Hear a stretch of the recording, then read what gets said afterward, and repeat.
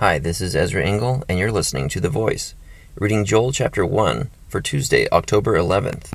The word of the Lord that came to Joel, son of Pethuel. Hear this, you elders. Listen, all you who live in the land.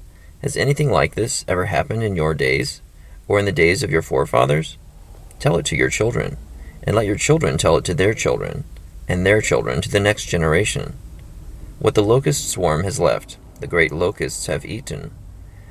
What the great locusts have left, the young locusts have eaten. What the young locusts have left, other locusts have eaten. Wake up, you drunkards, and weep. Wail, all you drinkers of wine. Wail because of the new wine, for it has been snatched from your lips. A nation has invaded my land, powerful and without number. It has the teeth of a lion, the fangs of a lioness. It has laid waste my vines, and ruined my fig trees. It has stripped off their bark, and thrown it away, leaving their branches white. Mourn like a virgin in sackcloth, grieving for the husband of her youth. Grain offerings and drink offerings are cut off from the house of the Lord. The priests are in mourning, those who minister before the Lord. The fields are ruined. The ground is dried up. The grain is destroyed. The new wine is dried up. The oil fails. Despair, you farmers. Wail, you vine growers. Grieve for the wheat and the barley, because the harvest of the field is destroyed. The vine is dried up, and the fig tree is withered, the pomegranate, the palm, and the apple tree. All the trees of the field are dried up.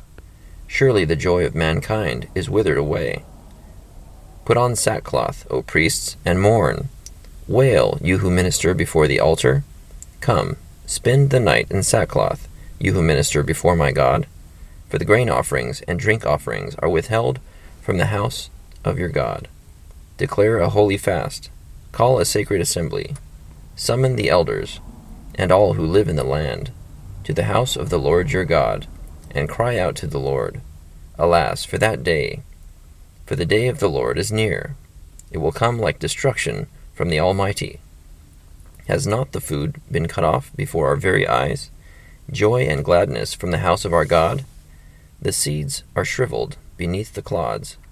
The storehouses are in ruins.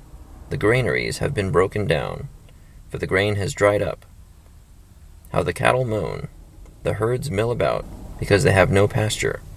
Even the flocks of sheep are suffering. To you, O Lord, I call, for fire has devoured the open pastures, and flames have burned up all the trees of the field. Even the wild animals pant for you. The streams of water have dried up, and fire has devoured the open pastures. Joel chapter 1. So this chapter is basically a call to repentance. It doesn't directly say this, but it sounds like it's a call to all the people who need to repent in Israel, that this call to repentance should be passed on to your children and to your children's children and to the next generation. Something that should not be taken lightly. Everyone needs to get right with God. Thank you for listening to The Voice.